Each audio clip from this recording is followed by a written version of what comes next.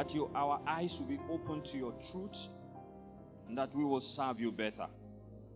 We are edifying in the name of Jesus, and you are glorified, Lord. Amen. Now, let me begin from where Pastor Fred just stopped. Verse 11 of that Hebrews chapter 12. There is something striking there which I want to point out before we continue. It says that no discipline. I'm reading from New Living Translation. It said no discipline. Oh, let's read from here. It says verse 11. Yes. It says no discipline is enjoyable while it is happening. You know that sometimes if your body is aching, just tell it, I'm not here to enjoy. Are we together? You see, there is a way even your body can help, if you are not careful, can distract you. So you know there is a way when you are beginning to feel it, you say, my body, am I getting sick? No, you are not getting sick. Tell it that already I know that during the time of training is not enjoyable. Have this mentality so even your pains will not, even your pain will not distract you. Are we together? So that during training, in case your body, so you see, you have to understand that you must speak. You understand? Not only do people need to hear the word of God, but both the devil and yourself must hear the word of God all the time. Are we together? In case the devil is bringing some thoughts, remind him of the word of God again. In case he's trying to make you feel guilty, trying to make you feel condemned, remind him of the word of God again. Are we together? Also, learn to remind yourself the word of God. Are we together? So this is what I want you to understand here. It's always painful. So it's not a new thing.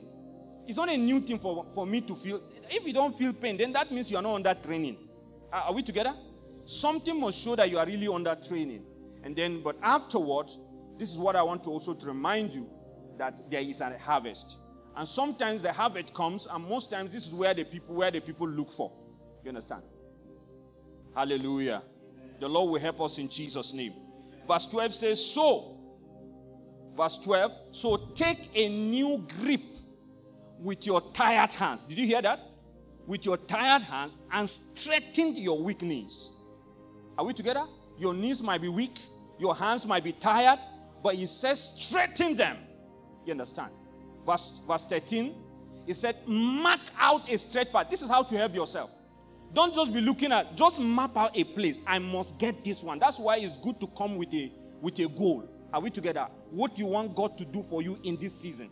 Every one of us here has something that you want God. Some of you don't even know what your purpose or ministry is. You see, this is a path you can mark.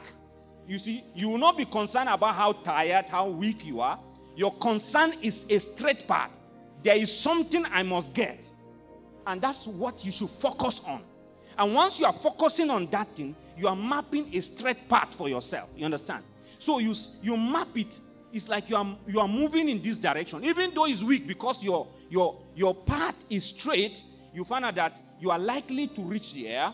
You understand? Not being distracted by the weaknesses, not being distracted by the pains that is coming. And truly, I must tell you, your body will pain you. If you really want to stretch, your body will pain you. Are we together?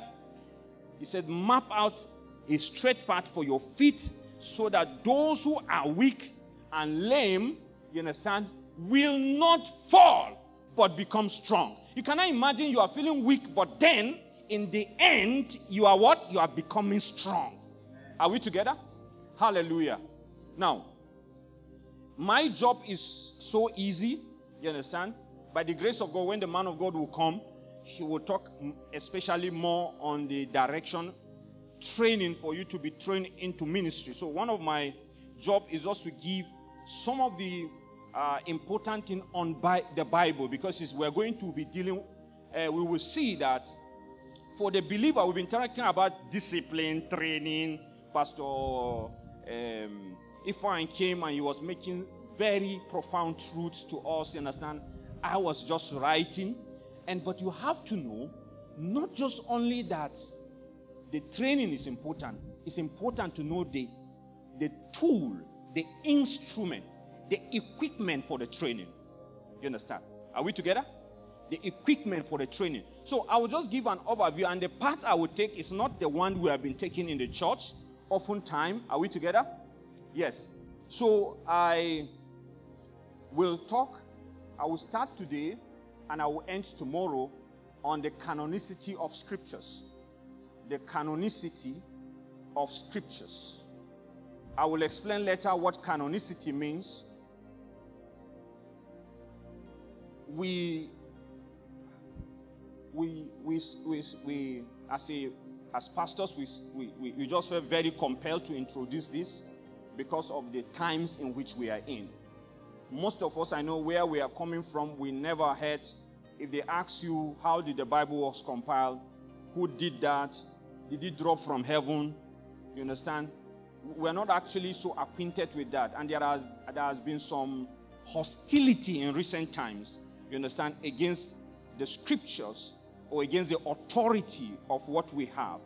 And it becomes very necessary for us to talk about these things. So a number of the issues, we will look at it from the scriptures itself, because men are trying to say that the Bible is like any other book, and that what gives us its authority is the men that sat down and now thought that, okay, we need to have something that will guide our life.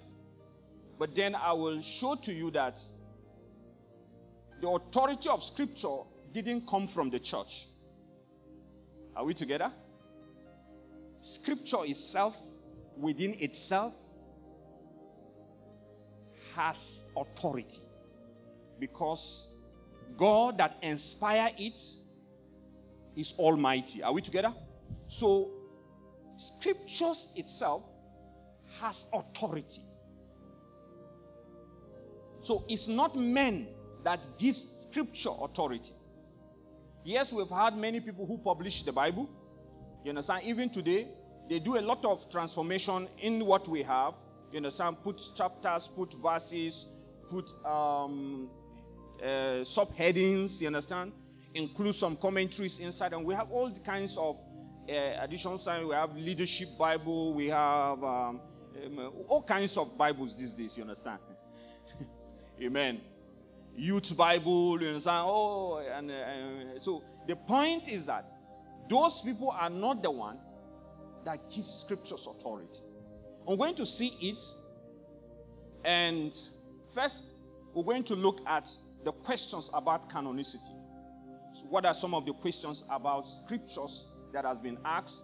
I'm going to say something to connect with this message and all that we have been hearing from the beginning. You understand? About equipping the saints. And then we will look at also the agent through which God trained the saints.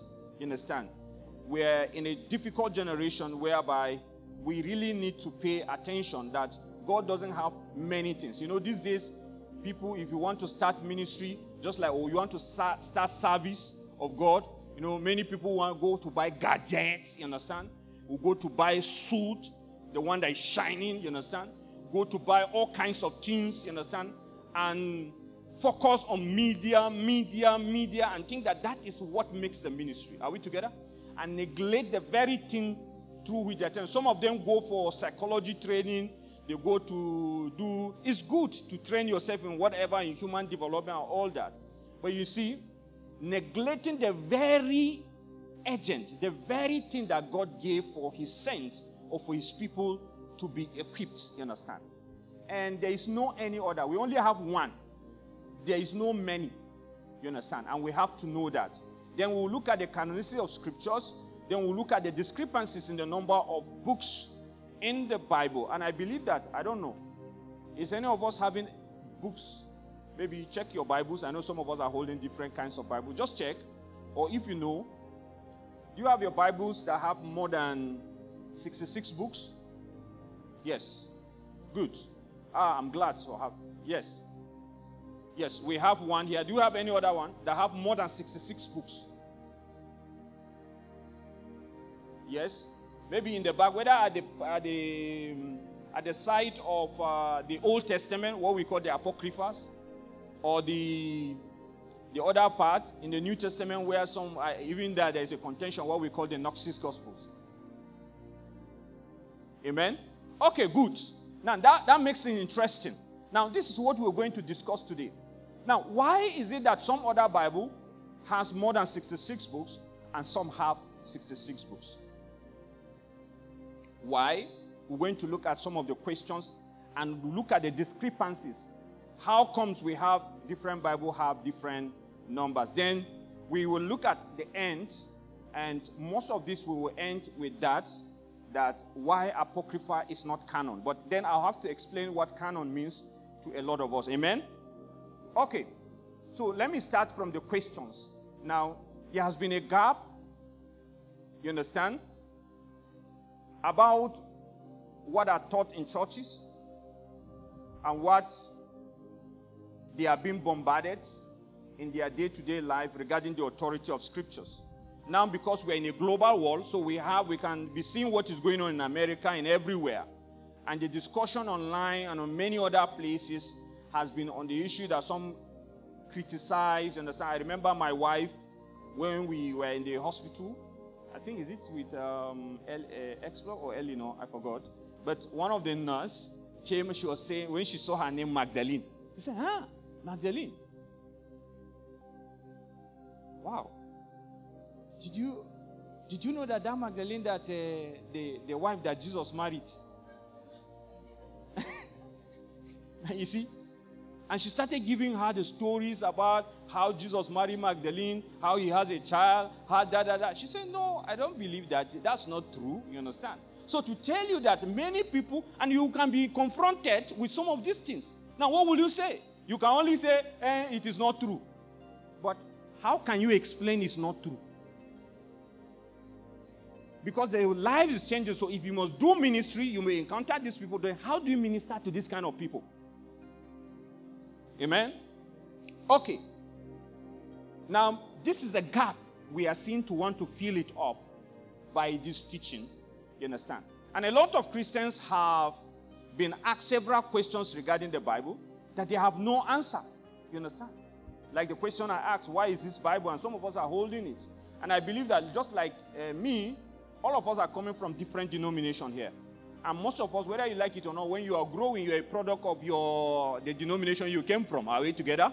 Now, we're trying to build you now to develop, to search the truth, just like the Berean Christians.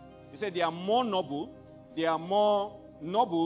than the Thessalonians. Are we together?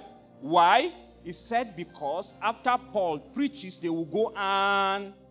So we don't want to train a people that will just say, believe it, and that is it. No. We want to train a people that can understand, ask questions, you understand? Not just move like a zombie. Attention! Move forward. Move backward. Why are you moving? You see that? No. Amen? Now, so because of this knowledge gap, they become confused and begin to doubt the same Bible they have been reading for many, many years. You understand? Now, I guess you have heard some of these questions, which I will give one. Who selected what books are in the Bible? Who selected what books are in the Bible? How can we know that the Bible we have today is reliable records of the original writings? Why? How can we know? Is it possible for us to know? How do we know that the Bible is the Word of God? How? Is it possible to know it? Or we have just been reading? How were the books of the Bible selected? How were the books of the Bible selected? Are we together? Why were some of the books, e.g., we have the Gospel of Thomas. Some of us have not heard of this, but I will tell you about a lot of Gospels now. The Gospel of Thomas, the Gospel of Peter, we have Tobit, we have Judith, the Maccabees, and so many of them. You understand? Why are they left out because from these 66 books, most of the ones we believe, the 66 books, why are these ones left out? And why are some of these ones included in some of the Bibles that we have? Why? These are the questions we're going to seek to answer between today and tomorrow. Hallelujah. Now, what I will do today, I will touch on the Old Testament. Tomorrow, I will talk on the New Testament. Amen?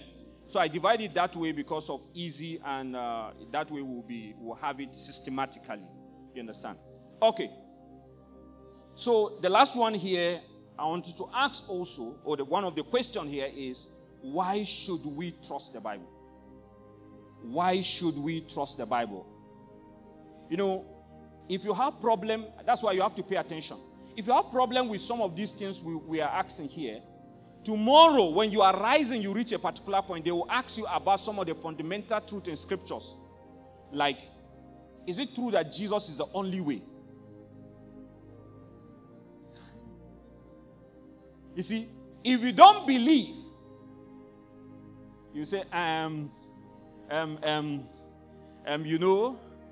you know, we have to be accommodating because already you have grown higher and you have gathered crowds, you understand, as followers, which they don't know you because you don't want them to say anything against you, because this is what the world is coming to do now, to bring all religions at the same level and said, we believe there is God, but there is not only one way. You understand? All this religion, you can follow through this way, you can follow through this way, you can follow through this way to see God. Then that's why the question of why should we trust the Bible? Because the Bible categorically says that Jesus, the only way to the Father. You understand?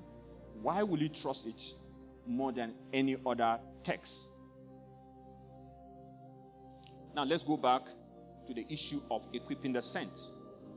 First, I want to reiterate some of these few truths. You understand? We already clarified, Pastor Ifeanyi have dealt a great job by helping us on a number of things. And I'm going to read part of it. I wrote a number of things which is very profound. You understand? I got so much from what he said. And I was blessed by that teaching. Now, but the question I want to ask is that, yes, we will be equipped. Yes, we will be this. Why?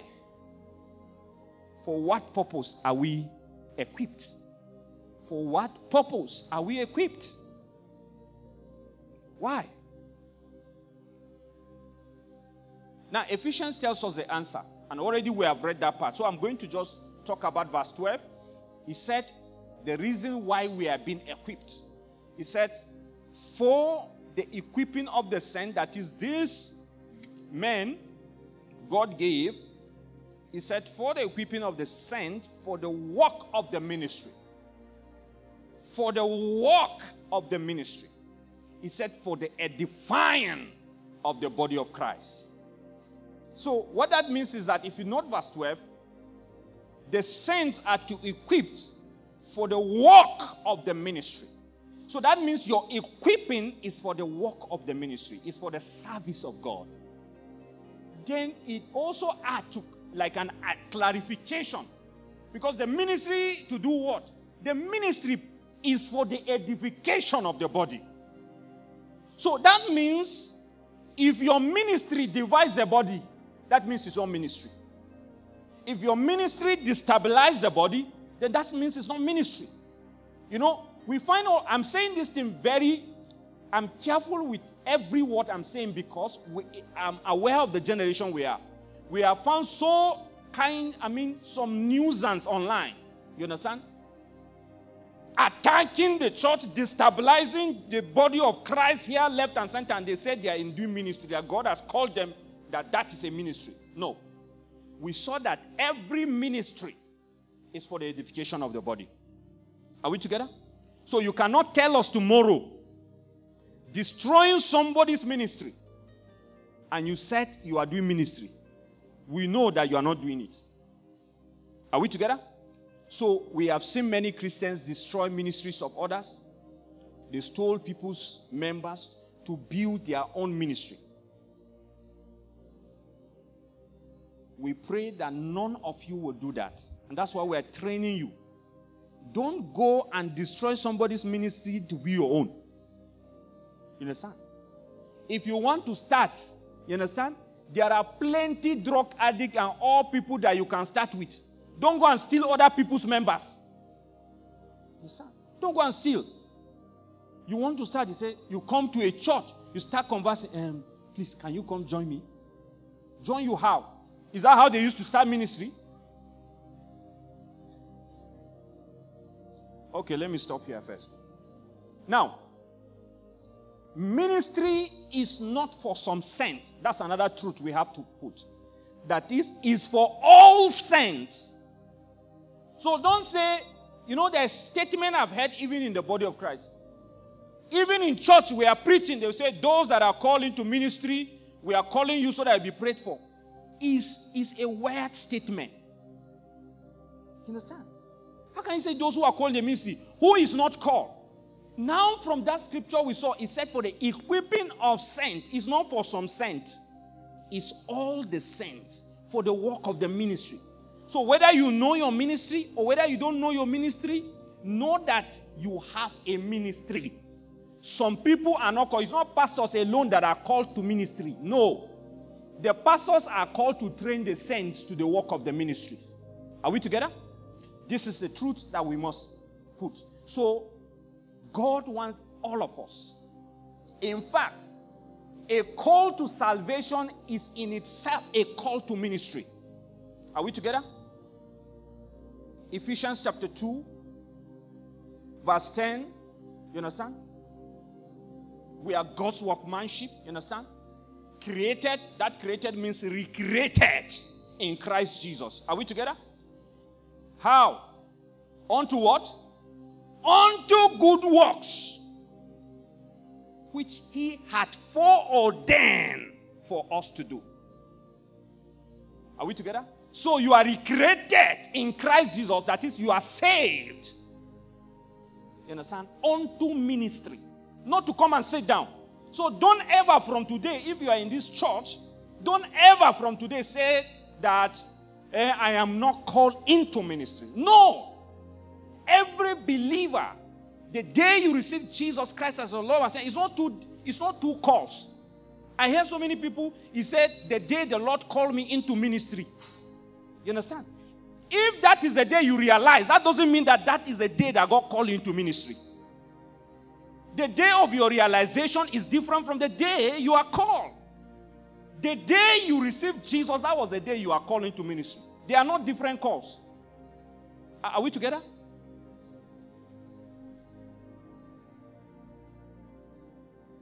And already we have noted this verse.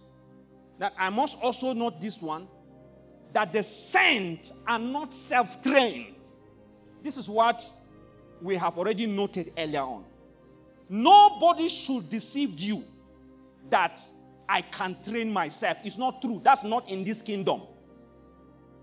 That is a doctrine of demons. It's not in this kingdom. Even in the world, these days I hear many words which we have learned. You say he's a self-made millionaire. Self-made? How? You mean you came, you didn't have interaction with anybody. You just came. I've already know everything about how you will make yourself a millionaire. The word does not even add up sensibly. You understand? Nobody can say he's a self-made millionaire. No, it's not true. And that's the same word we carry into the church. You understand? You say, nobody trained me. I just figure it by myself. Okay?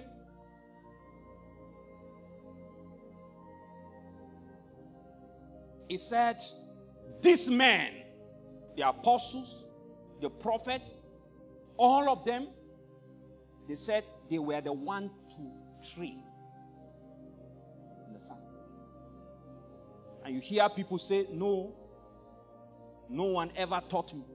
They did that to brag about how hard working they are. But that's not true. Hard work is not a suggestion that nobody trained you. Did you understand what I'm saying? Yes. So he said that I train myself to who I am in ministry today. Fear these kind of people. I'm telling you the truth. Fear these kind of people. You understand? A man cannot command authority when he himself is not under authority. That's why I always tell sisters, the day a brother come to you and say, I'm proposing, is he the Lord and the Omega of his life? You understand? Not just only that, because the sign that that man is submissive to God is that he's submissive to his man. Are we together? Because you cannot say you are submissive to God and then you are hostile to the system he has put in place. You understand? So it's very important. And some said, I do not need any man to teach me. The Holy Spirit is my teacher. Yes. How he teaches people is that he tells them to go and submit to the system he has put in place. Are we together? So there are certain things today, if you like, pray from heaven to earth. Holy Spirit, download it to me, because that's some of the things we have been trained. He said, go and set and stop every day. This is what, it's amazing in some of the things. Some people meet me. He says, sir, this guy proposed to me that he said he loves me and I'm praying. I said, who is he? Is he born again? He's not yet. I don't think he's born again, but I'm trying to pray if it is God. It means you are foolish. That's the height of foolishness. You want God directly to speak to you. You understand? Not to go with him. While again you have left his word. Are we together? While again you have run away from a system that God has put in place to show you the truth. So what we are trying to say is that you cannot claim that the Holy Spirit teaches you something when again you are in contradiction to the system he himself has put. Are we together? So, if truly the Holy Spirit is your teacher, then he will certainly teach you to accept the system he put in place, you understand, for your training. Because he cannot contradict himself. We're going to look at later on some of the criteria for canonicity. One of it is that there is no contradiction because it's the same person that uttered the word, so he cannot contradict himself. So when our fathers, when they are coming, when they discover that a scripture is contradicting the teachings of the apostles and Jesus, they already know that this is not inspired by God. Are we together? So there's no how you will come and say the Holy Spirit told me. Then it is in utter contradiction to his established, inspired word. Are we together? So, not submitting to authority, we have already said. So rebellion is not the fruit of the Spirit. You cannot rebel against the church of God then and expect that truly you are doing the work of God. It's not true. There are systems put in place. Even if there is a disagreement, abnormality in the church, there is a system in place also to address conflict in the church. Are we together? It's not by rebellion. No. It's not by slapping the elder. No. Do not speak harshly to an elder, but entreat him as a father. We have a system in this body. Even if the elder is wrong, there's a way to deal and to treat with elders. Are we together? And that's why it's important for us to put this foundation in place. Now, the word of God must be taught. That's what we're trying to say. If you truly need to be trained, the word of God must be taught. It must be taught. Because those men are there, put in place their system to teach us the word of God. So I hear many people, no, I don't go to church. I do my service at home by myself. I read my Bible by myself.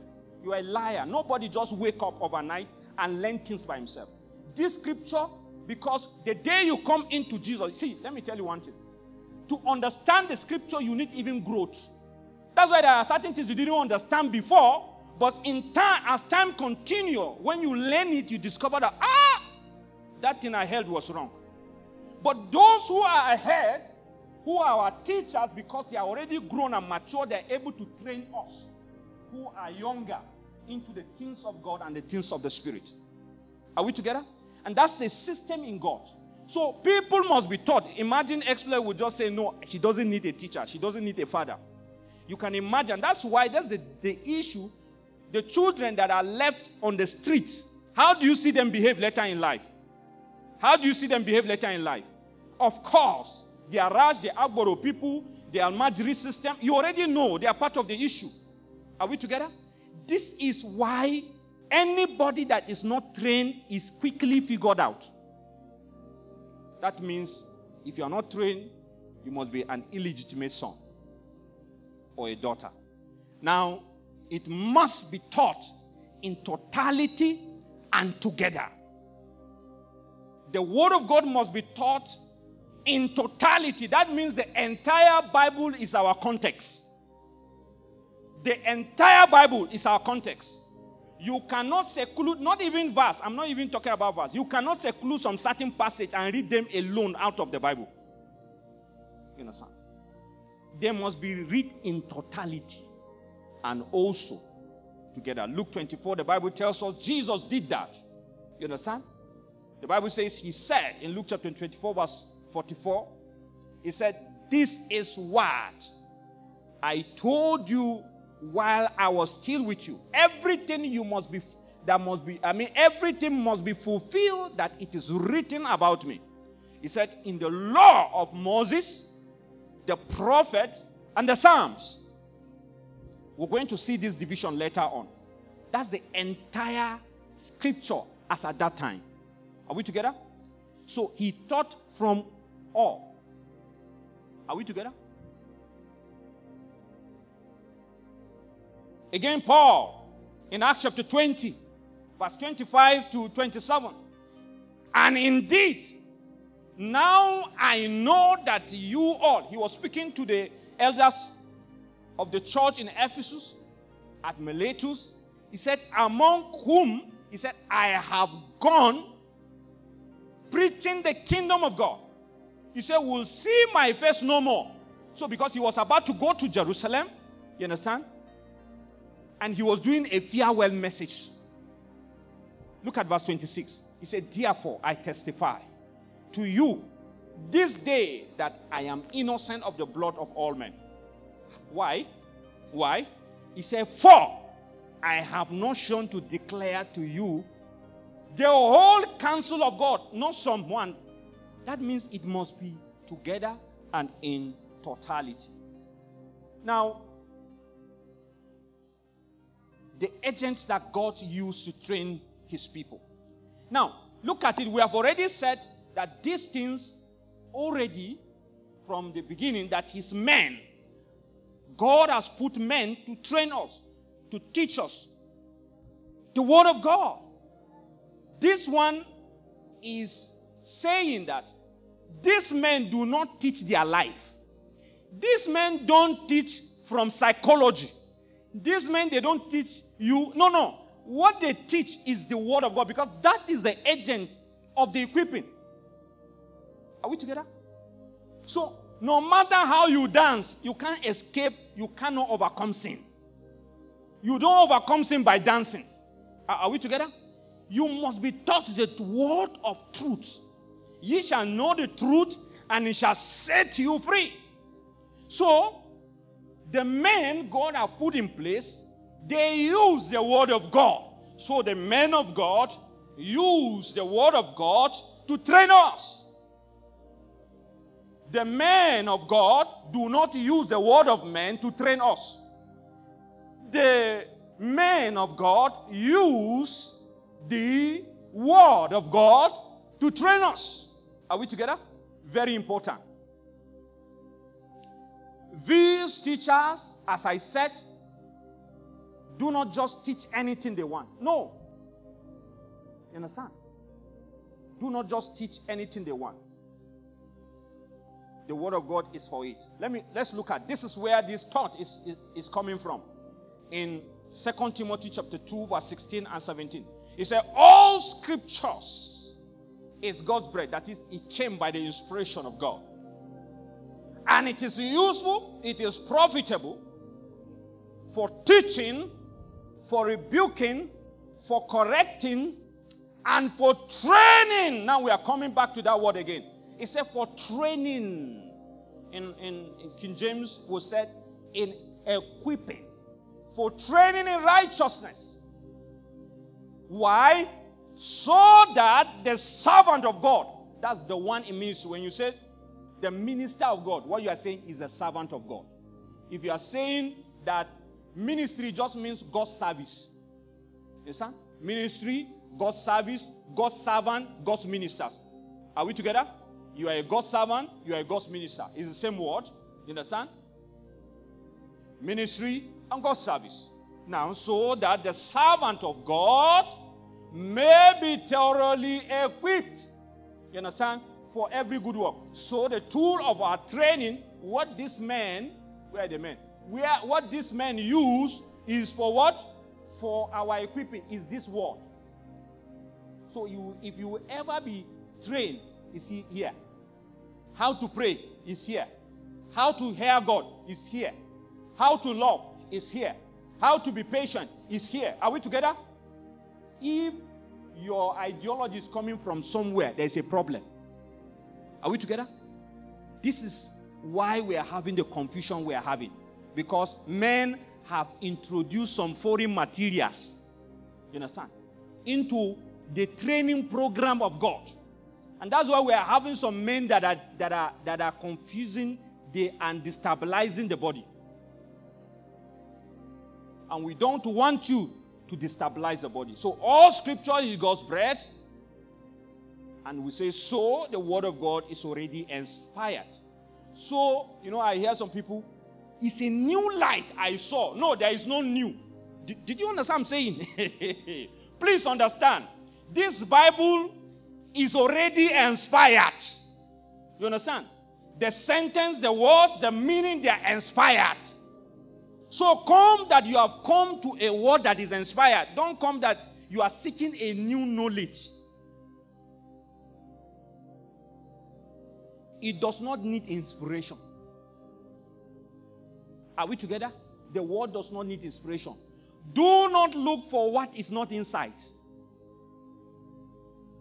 In the name of wanting revelation.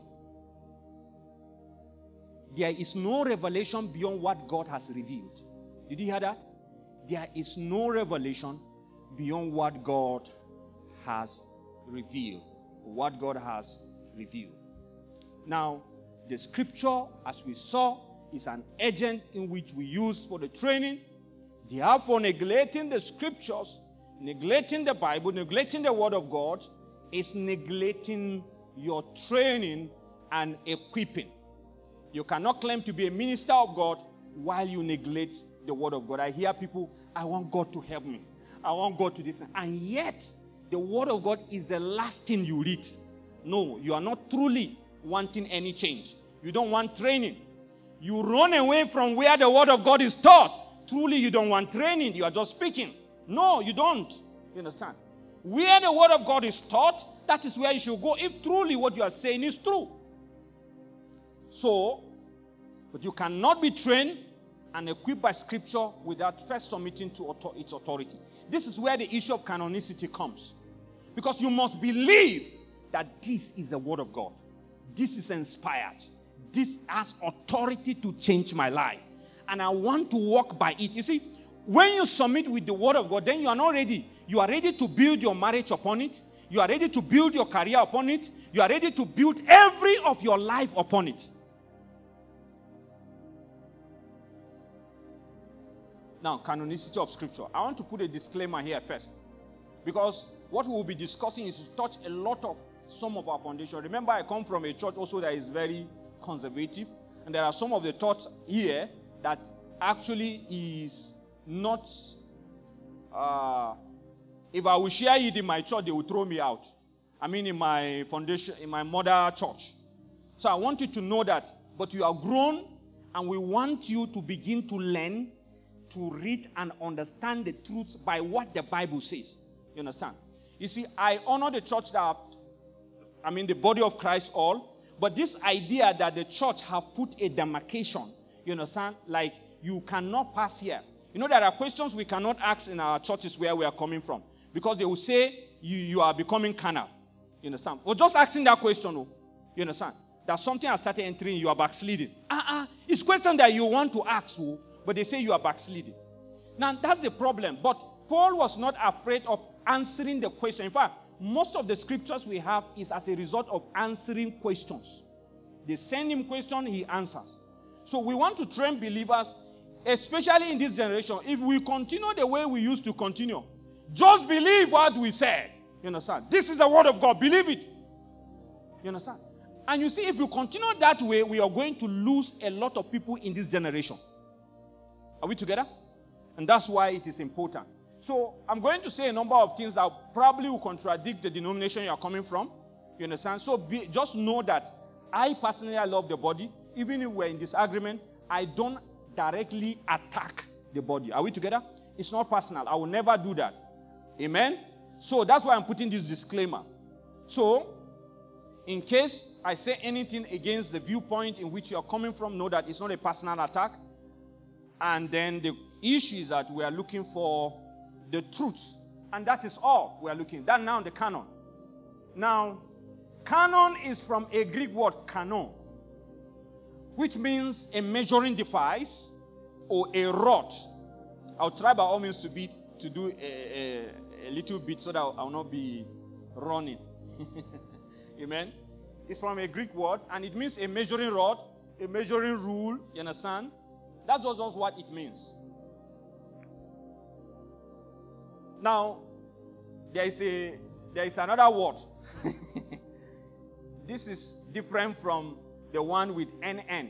This CANON is different meaning with CANNON.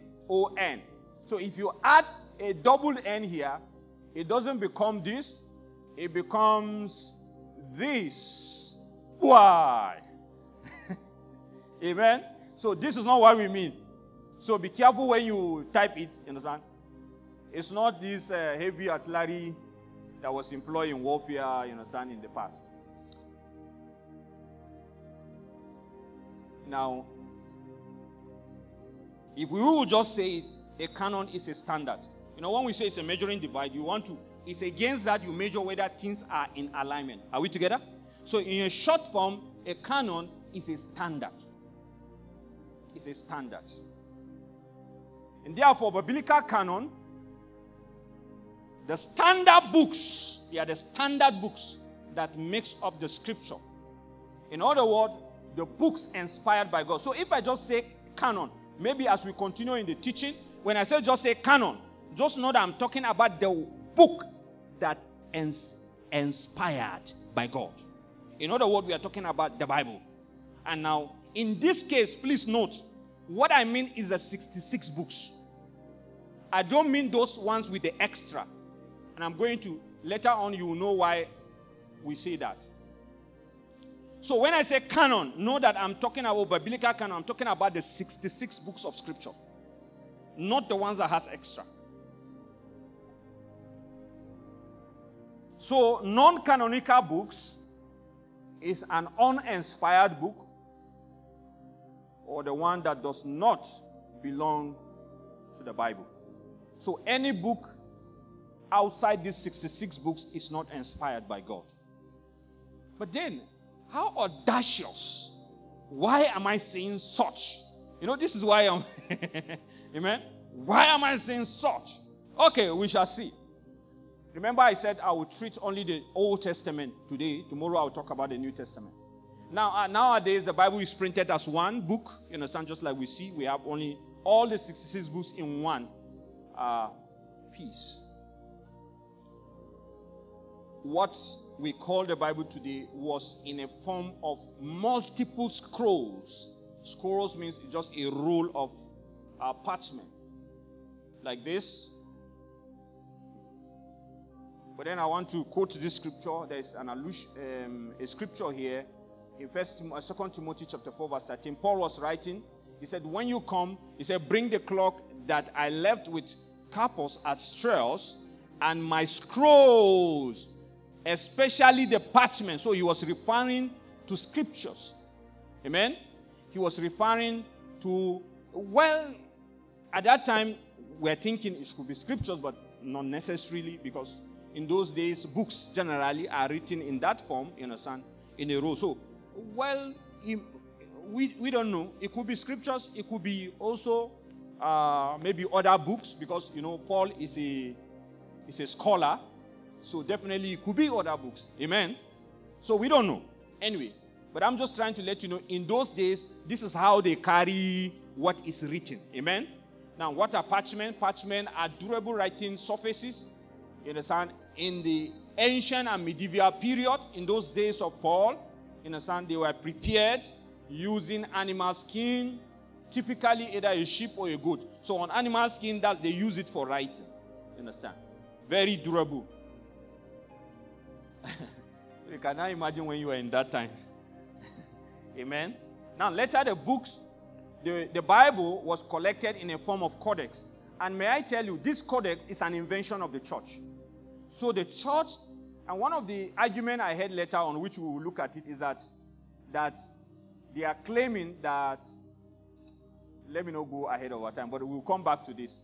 But I want to let you know that the issue of putting things in a book form is an invention of the church.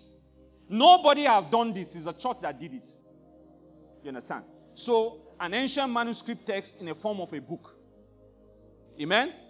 Okay.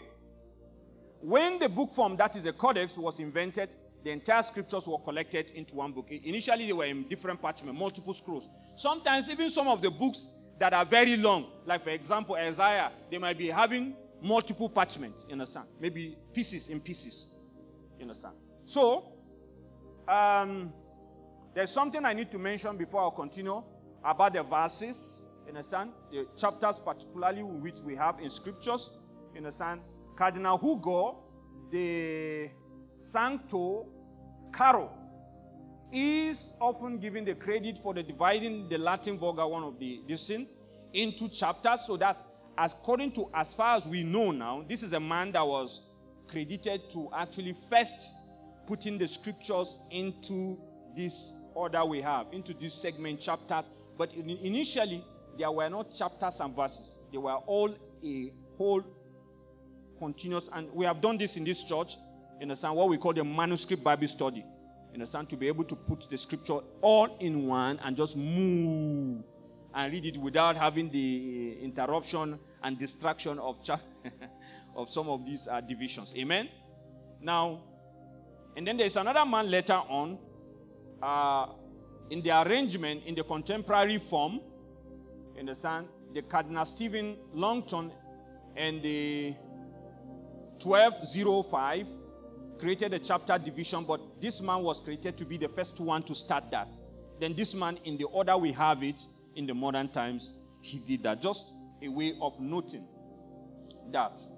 Also, the Word of God is the only source of the knowledge of the Almighty God. So we have already alluded to this fact. And so the perfect way to know Jesus is through His Word. So if you want to know God, be committed to His Word.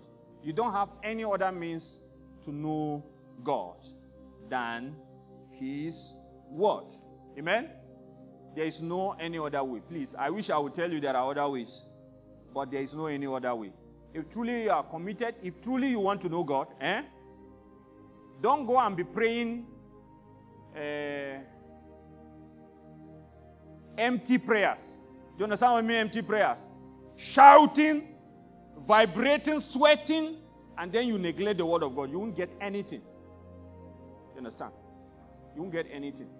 Fasting, in fact, if you are not careful, you fast long, and without focus, you might invite spirits. Amen?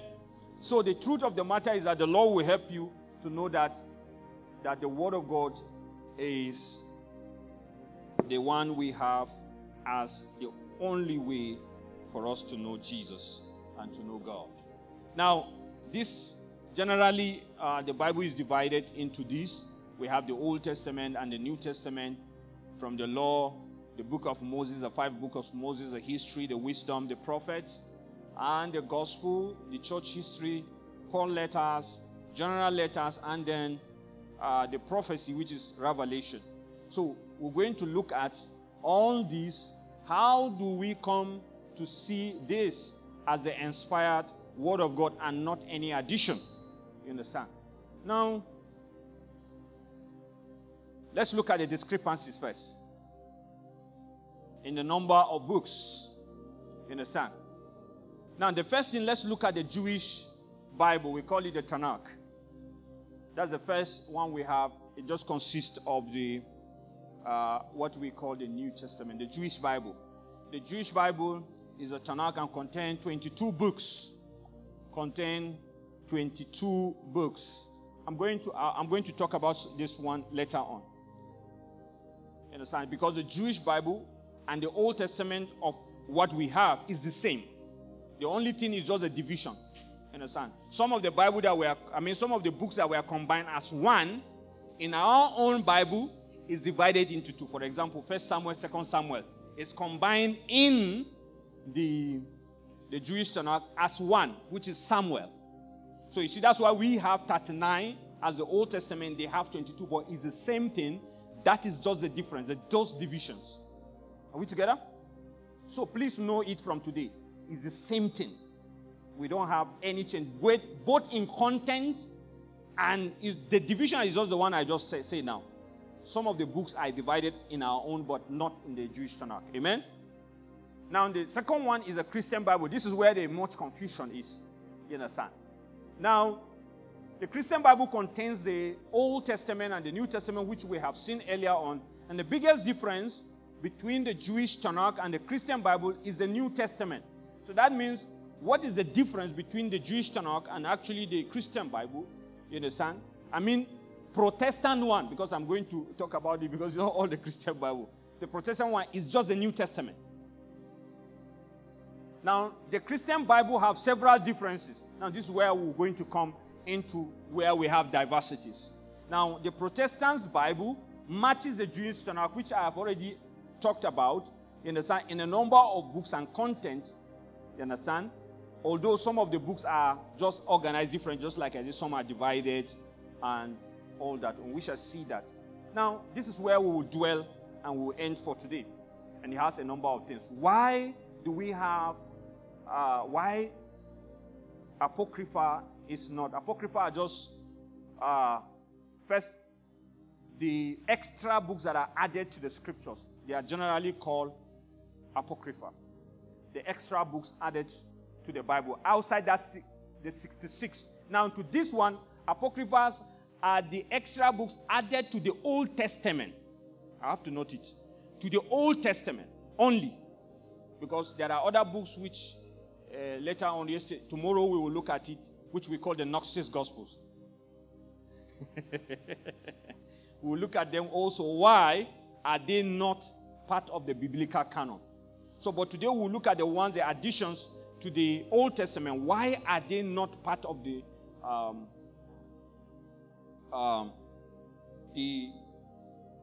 inspired Word of God? The Old Testament in particular. Now, the Old Testaments of some of the Bibles, such as the Roman Catholic Bible, the Eastern or the Greek Orthodox, the Russian Orthodox, you understand? The Coptic Orthodox Patriarchate of Alexandria.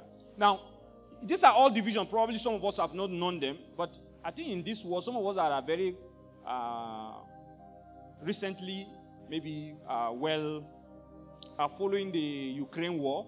I think we saw the church with, you saw the church also that in Russia that they were supporting Putin in the war, and you saw them wearing some long, you understand? And so don't think that Russia is a completely pagan nation. But they have a different kinds of, they call the Russian Orthodox. You understand? Then we have also the Coptic. We're going to look at Coptic is a language in Egypt. You understand? The ancient Egypt. So that Coptic, they also have an Orthodox church. You understand? Which are based. In fact, some of the problem we have today in the issue of canonicity is from some of the documents which has been discovered, which are called the Coptic documents. In Egypt, generally now called the Gnostic Gospels. They were docked, you understand, like archaeologists or some Arab shepherd, peasant farmers, something like that, dug them up when they were just going about in the sun and found them. And that's where we find some of those books ever existed. Now, but we'll look at them tomorrow. Now, but then all these ones, they contain extra books than the Jewish Tanakh and the Protestant Old Testament. Remember, we've already said that the Jewish Tanakh, please note that, it's very important because we are going to look at it next time.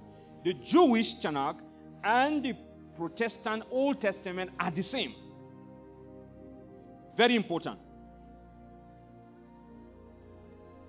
Now, the term Apocrypha comes from the Greek term, the hidden away. You understand? Hidden away. Referring to the extra books added to the 39 books of the Old Testament. You understand? They call the hidden away. Hallelujah. Now, I want to mention some of those things. Now, which is very important. Why some of it, we're going to look at it later on. Now, the Apocrypha actually were written in this silent 400 years. Here, between Malachi and Jesus.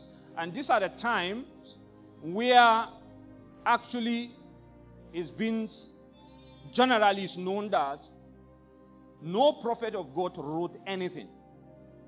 No prophet of God wrote anything. They call it the silent 400 years. You understand? Before Jesus. So the Apocrypha we're talking about, they were written in this space of time. So already it should tell you who inspired it. Hallelujah. Okay. Now, these are the books. Not all Apocryphas or all those extra books added to the Bible, the Old Testament, the Protestant Old Testament, or the Jewish Tanakh, are the same in all these different church traditions which I have talked about. You understand? Like, look at the Apocryphas here. You understand? From Esdras, 1, 2, Tobit, Judith. You understand? Addition to Esther. We have addition to Esther. Wisdom of Solomon. Sirach, which is called the Ecclesiasticus. We have the Rich, which is called the Epistle of Jeremiah. Letter to Jeremiah. Son of the Tree. Susanna. It is added to Daniel. So in some of the Apocrypha, it's not just only the additional books. Even in some of the books, there are additions attached to the book of Daniel and some of the books. Amen? So if you are reading like your book, the Bible you have, you could see that maybe your Daniel have not the same chapter with his own. Are we together? Because there are additions. We have the bell and the dragon. It is added to Daniel. Also the prayer of Manasseh, the Maccabees 1, 2, and 3, and 4. We have Psalm 151. I know you don't have it. You only have Psalm 150. Amen. So, but if you can see here also, we don't have, all of them are not accepted by all the Protestants. So, like you see, the Catholic Church do not receive this. They only have the Tobit, and they don't have the prayer of Manasseh, but they only have Maccabees 1 and 2. They don't also have the Maccabees. They don't accept this. Understand? The Maccabees 3 and 4. And we have all of them, the Eastern, this in just a snapshot to see that they don't all accept all the Apocrypha. Amen? Okay. Now, those who accept the Apocrypha refers to them as, like, all those church tradition. They don't call it Apocrypha. They don't like that word. They refer them as deuterocanonical scriptures. And what deutero means, it literally means the second canon. And what do they mean by the second canon? To them, this does not imply that the Apocrypha are secondary inspired. Just as Deuteronomy, which translates literally as the second law, isn't less inspired as Exodus. So intelligently put. So most of them call it the deuterocanonical scriptures. Now, let me just mention some of the books that includes this Apocrypha. You understand? One, we have the translation done by the Roman Catholic Church already, because they are part of one of the church traditions that have it, such as the Jerusalem Bible and the New American Bible. They have included Apocrypha. Then we have other translations, so that the Revised Standard version and then the King James version have two versions particularly. One version with and the other one without Apocrypha. So you can pick anyone if you want anyway. Amen. But interestingly, the New King James, when they are translated, they didn't put it. They refused to put the Apocrypha. Amen.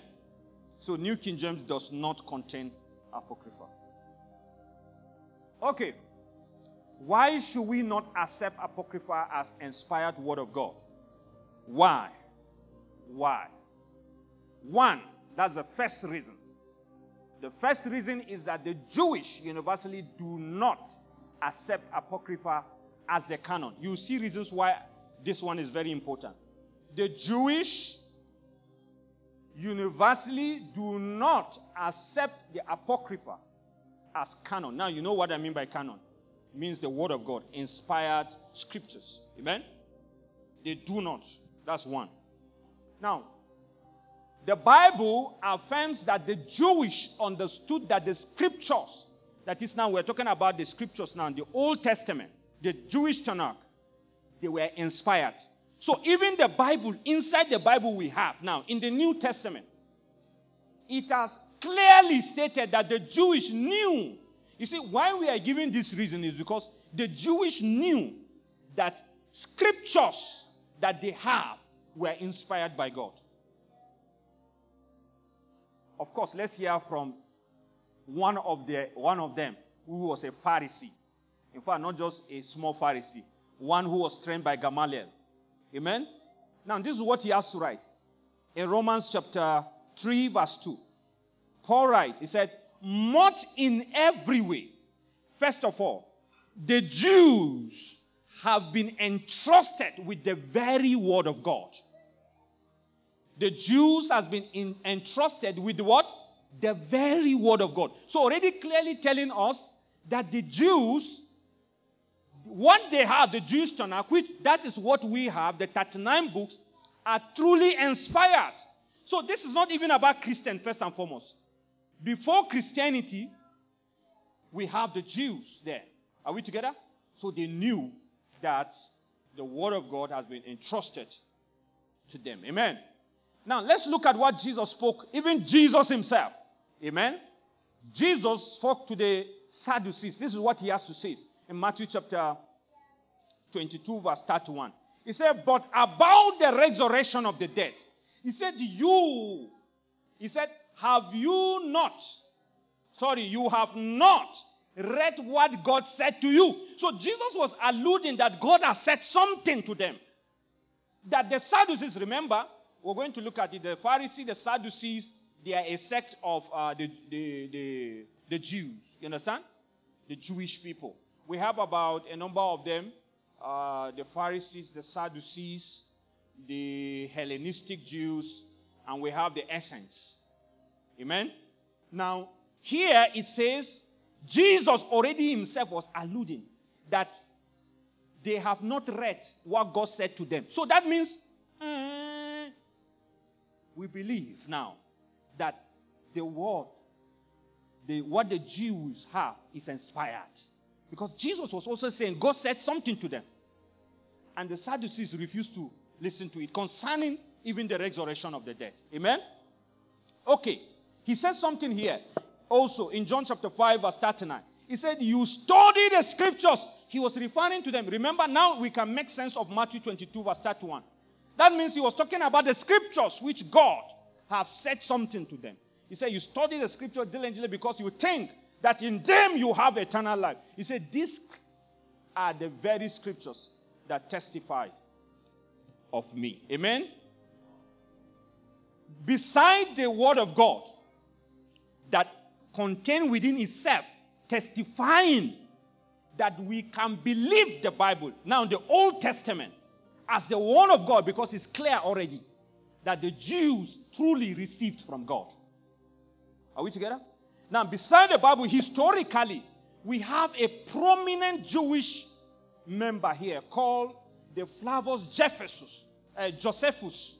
You understand? He lived around AD 75 to 99. He's a prominent Jewish historian. You understand? of the first century. He rejects Apocrypha. And this is what he has to say. Now, it's on record that the Roman general Titus had given Josephus a gift of the complete Old Testament scrolls. This made Josephus a credible witness in the Hebrew canon because he had the actual temple scrolls in his possession. Remember, all these people we are talking about, they were not trying to guard their scriptures because they want to defend the Christian community. Are we together? Remember, they are doing it for themselves. They knew that they reject this thing. Are we together?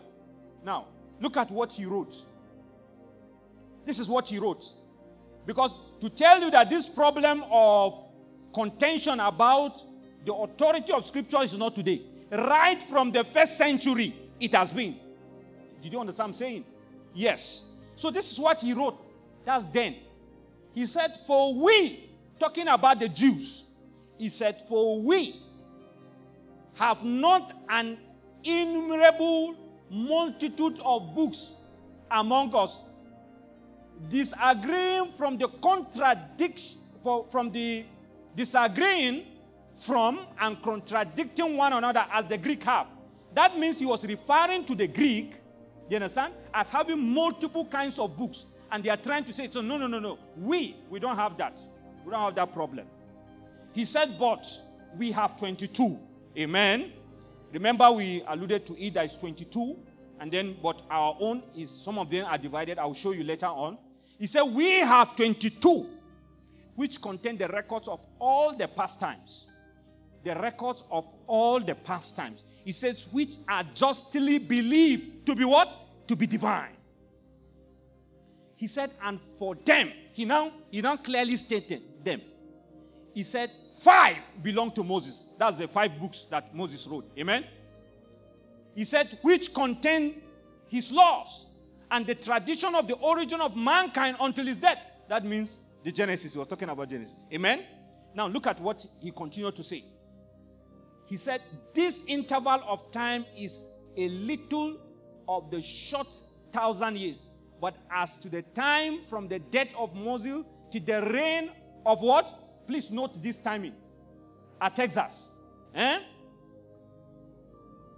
The king of Persia, who reigned from Xerxes. The prophets who were after Moses. The prophet who were after Moses wrote down what was done in their time. He was referring to the prophets. Are we together? They wrote 13 books. Are we together? That's the one we saw as the prophet. What the Bible calls it, the minor and the major prophet. Now, he continued. The remaining 4 books contain the hymns of God and the precept for the conduct of human life. He was talking about the poetic parts. Are we together? Now look at it. He said, from Artaxerxes to our own time, the complete history has been written, but has not been deemed worthy. From where? Until our own time, many history has been written, but it has not been deemed worthy of equal what? With the earlier records, because the failure of the exact succession of the prophets. We have given practical proof of our reverence for our own scriptures. He said, for although such long ages have now passed, no one, he was talking about the Jews, although from the time of Artaxerxes till now, there are many books, there is a length of time. He said, yet, no one among us, the Jews, no one has ventured to add or to what? Remove or alter anything, which every Jew from the day of his birth to regard them as decree of God. Every Jew is raised like that. There has never been any time where the Jews contended that these scriptures, the Old Testament, that they are doubting that they are not the word of God. Never.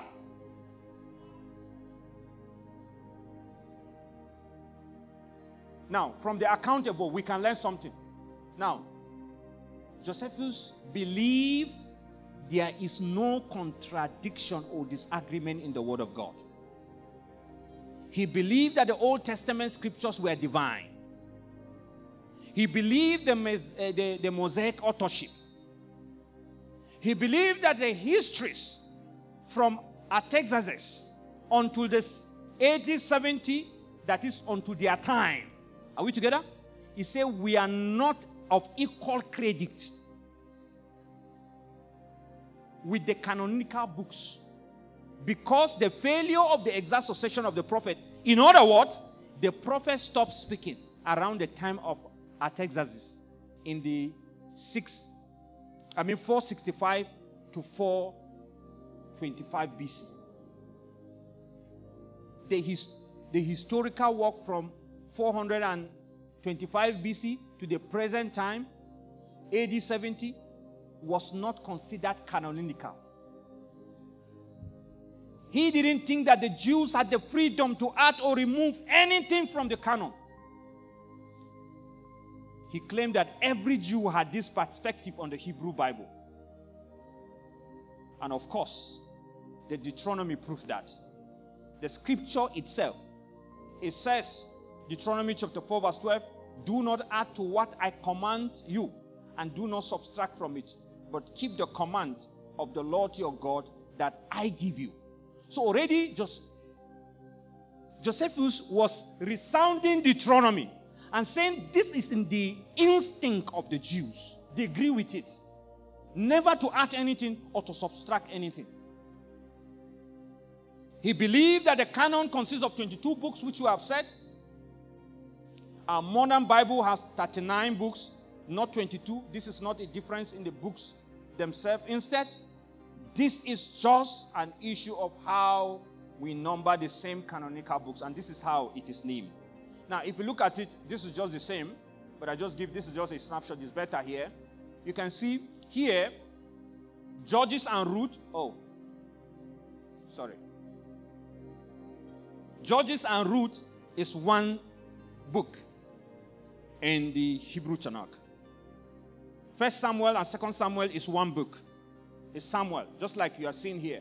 Judges and Ruth are actually two separate in their modern division, but not here. It's one. So you see also 1 King and 2 King, 1 Chronicle and 2 Chronicle. Ezra and Nehemiah are one book in the Jewish Tanakh. You understand? Jeremiah and Lamentation are one book. Then the whole of these ones here, they are one book. Which here, the 12 minor prophets are each labeled separately, but here it is recognized as one. They call it the Book of the 12. It's recognized as one. Now, if you look at it, our 39 is the same thing, but here is 22 because of all these divisions. Amen? Hallelujah? Yes.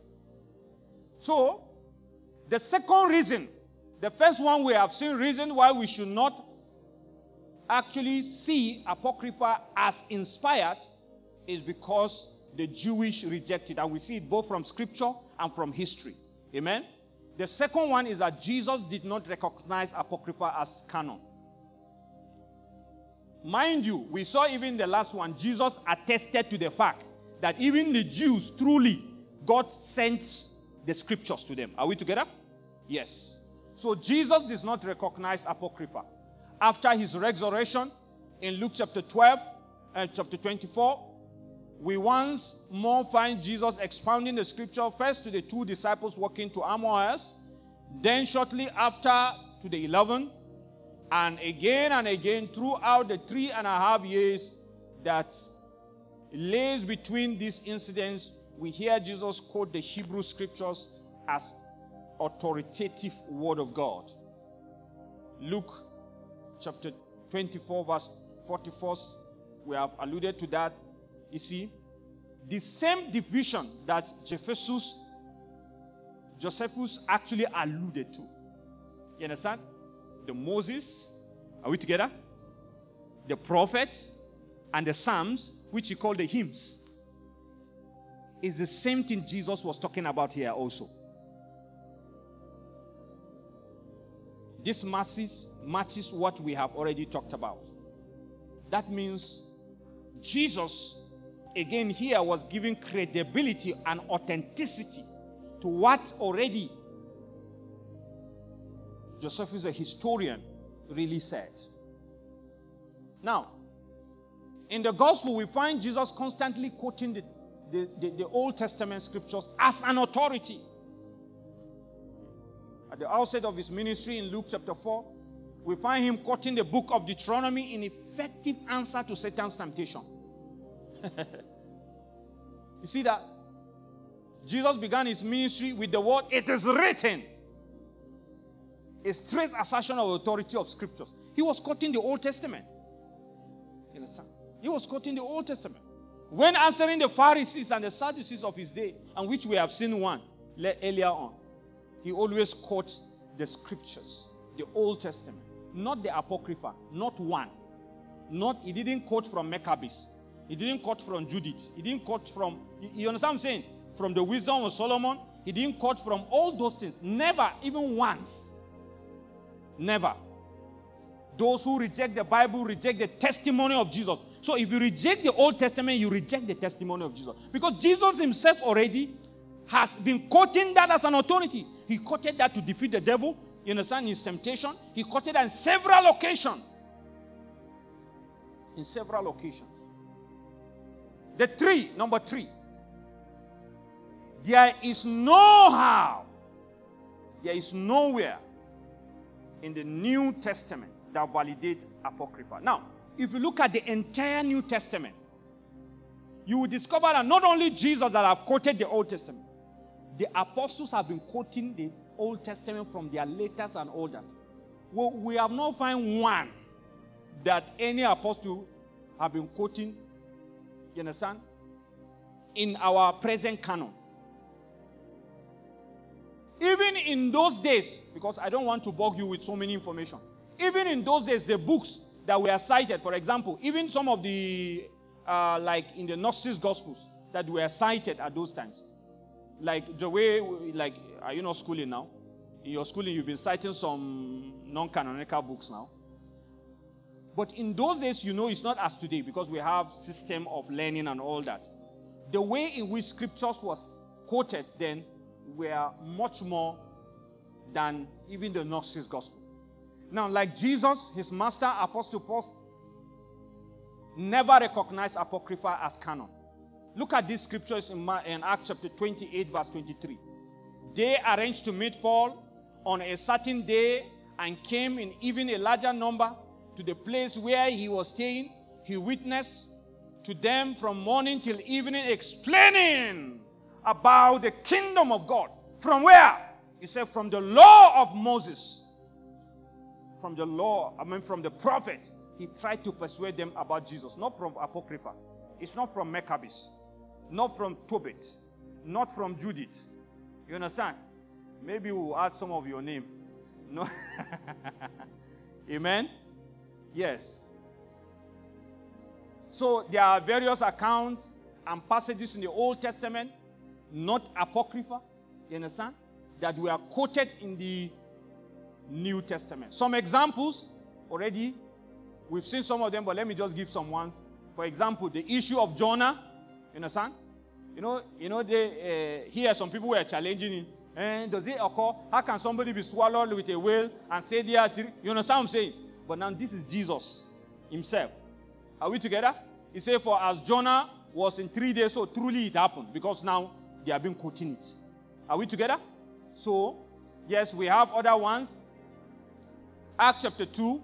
This is directly quoted from the prophecy of Joel. You understand? So, you see, this is Peter speaking during the Pentecost. He quoted from Joel. What will happen is a prophecy. Amen. An estimated 263 quotations and 370 allusions. That is something you You alluded to, you infer. You understand from it, you understand? From the Old Testament are made in the New Testament. Not even one of these quotations,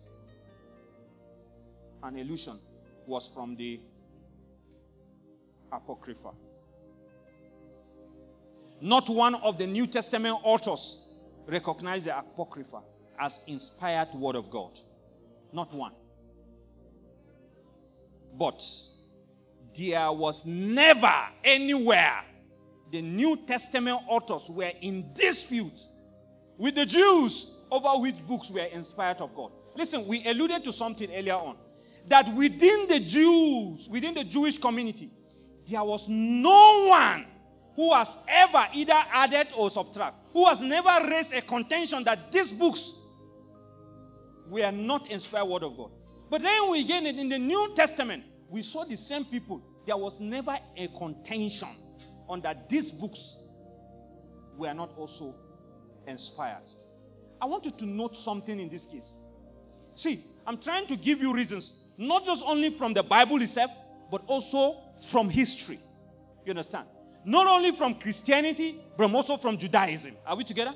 Because Christianity is with a shared heritage with Judaism. Are we together?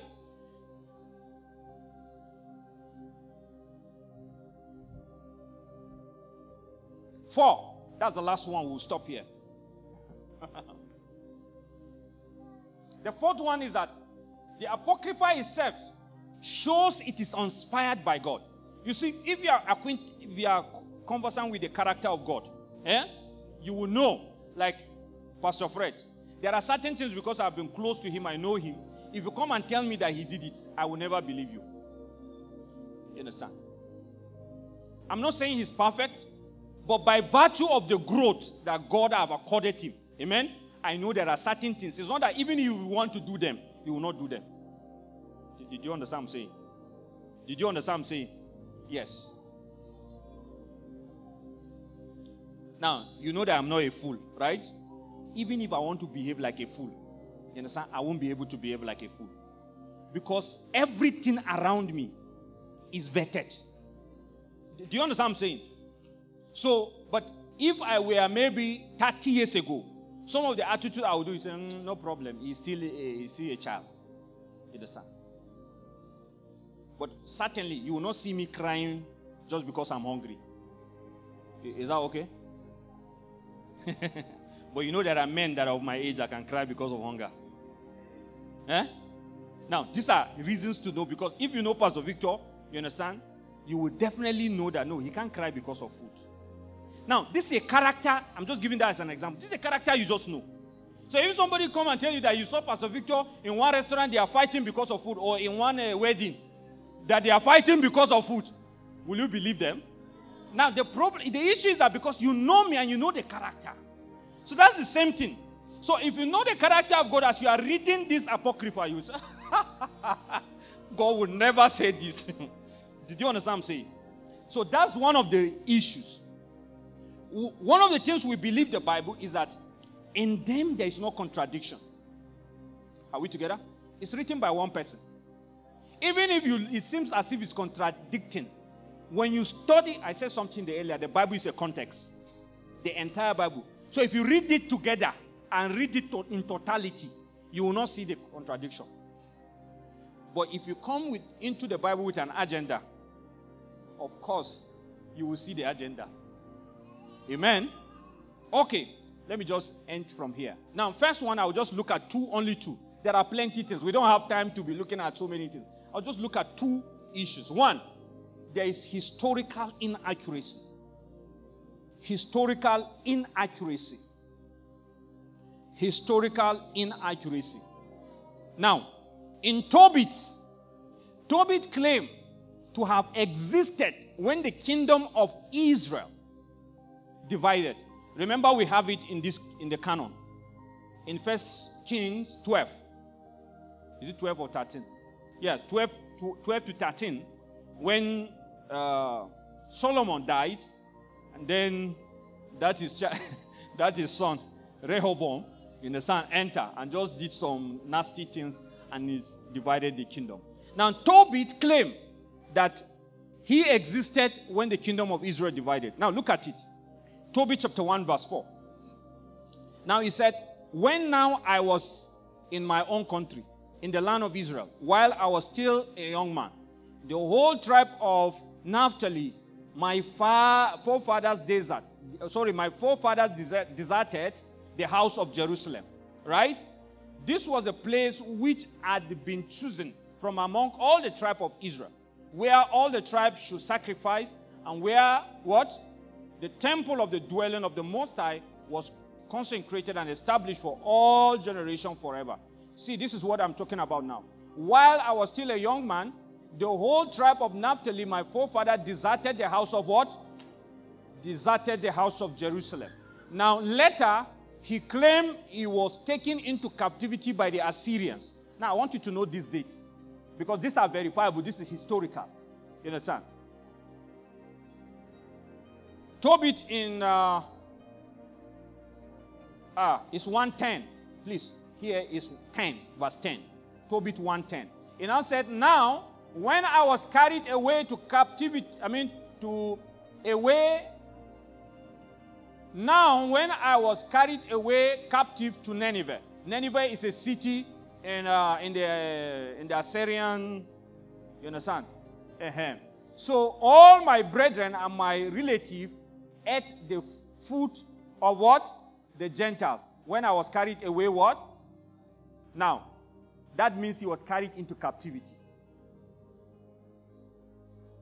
Now, you see, these two events are separated by more than 200 years. So, how could he have lived this long? How could he have lived this long? He claimed the first one, then verse 10, he claimed that he was taken into captivity. Now, look at what even Tobit itself, verse 14. He died, Tobit, you understand? In Ecbatana of Media at the age of what? 120. So how could he have lived already? You see, that's the word we are talking, the historical inaccuracy. That's one. Now let's look at another one quickly. Judith 1 verse 1. It now says, in the 20th year of the reign of Nebuchadnezzar, who ruled over the Assyrians in the great city. Who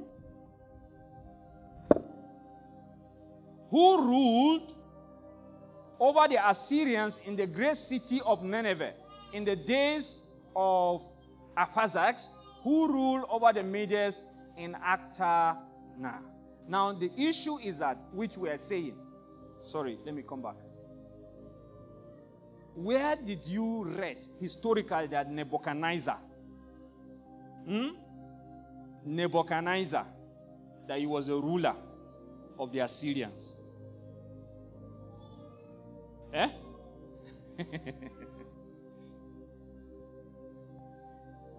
Did you see what I'm seeing?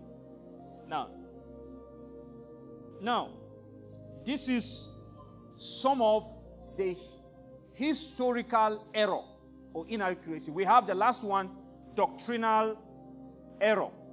Doctrinal error. And this is what the point that I believe the Apocrypha is still kept in some of the Christian traditions. The reason is because it supports some of their doctrine. So you can't claim, they can't continue with their doctrine except they keep the Apocrypha. Are we together? So, this is the reason I believe the Apocrypha is kept in this tradition, both the Catholic Church, the Eastern Orthodox, the Coptic Orthodox, understand? Because it supports the tradition of those churches. Now, there's a doctrinal error, because if it is inspired, how you to know that the scripture is inspired is that it does not contradict what God has said somewhere. God is not an author of confusion, so cannot contradict. If he inspired the Apocrypha, it won't contradict other scriptures that God inspired. For example, the Bible does not teach that we can pay or pray people out of torment, suffering, and hell after death. We can pray for you now because you are alive. You understand? But once you die, your destiny is sealed. Amen? But then that's not what we find. In Maccabees, 2 Maccabees, chapter 12, verse 45, but if he was looking to the splendid reward that is laid up for those who fall asleep in godliness, it was a holy and pious thought. Therefore, he made atonement for the dead. He made atonement for the dead, that they might be delivered from their sins. No, you cannot make atonement for the dead. You cannot deliver people who are dead from their sins. Amen? But this is unfortunately one of the key things that you can pray some people from hell or from suffering, or you can pay using arm. And of course, if you read church history, we find where the Catholic Church did that. You understand? You pay for your sins. You understand? So here we see again in Tobit chapter 12, verse 9, it says, for almsgiving delivered from death. Are we together? That is, you can use almsgiving to deliver a person from death. And it will purge away your sins. Oh. Those who perform deeds of charity and of righteousness will have fullness of life. Hallelujah. Now, already we have said that there are plenty of scriptures. This is one of them that give us a snapshot of that. Now, Wisdom of Solomon, chapter 11, verse 17. For thy all-powerful hand, which created the world out of formless matter, did not lack means to send upon them a multitude of bears or bold lions. Now, the Bible, this is a contradiction because the Bible didn't tell us that the world is made from anything material. Amen? That's not the teachings of the Bible. The Bible says in Hebrews chapter 11, verse 3, it says, by faith we understand that the universe were formed by what? By God's command. It says, so that what is seen was not made out of what was visible. So all these claims contradict other passages of scripture. That suggests to us that actually we cannot have the Apocrypha as inspired. Why? Because one, the Hebrews, which we have verified both in scriptures and in history, do reject that there are any extra books that are inspired. You understand? Outside the prophets, the last, you understand? Malachi, we saw even that in history, these scriptures were found and written around the, what do we call the 400 silent years. And we saw that Jesus did not recognize there are extra books because he never quoted them. We see the church, the early church, the apostles also never recognized the Apocrypha, never quoted even once in the New Testament. You understand? And lastly, we saw that even within itself, there are doctrinal contradictions. One, we see historical contradiction. You understand? This is inaccurate. We also see that there are doctrinal contradictions that contradict the canon. So we cannot have this as a canon. We cannot call this one as inspired. Just the same way, you cannot come and tell me, the guy, although he's an unbeliever, but the Holy Spirit told me to actually marry him. It's not the Holy Spirit because it is contradicting his word, so it's not the Holy Spirit. And so that is where we will stop today. Tomorrow we will look at the New Testament and some of the troubles also we have. Amen? So I want you for now to go back and sit down and study some of these things. Because you'll be confronted with all these things. But you must be able to say why with authority that what you have, what you are reading, you understand, is the word of God. Hallelujah. Can we just pray?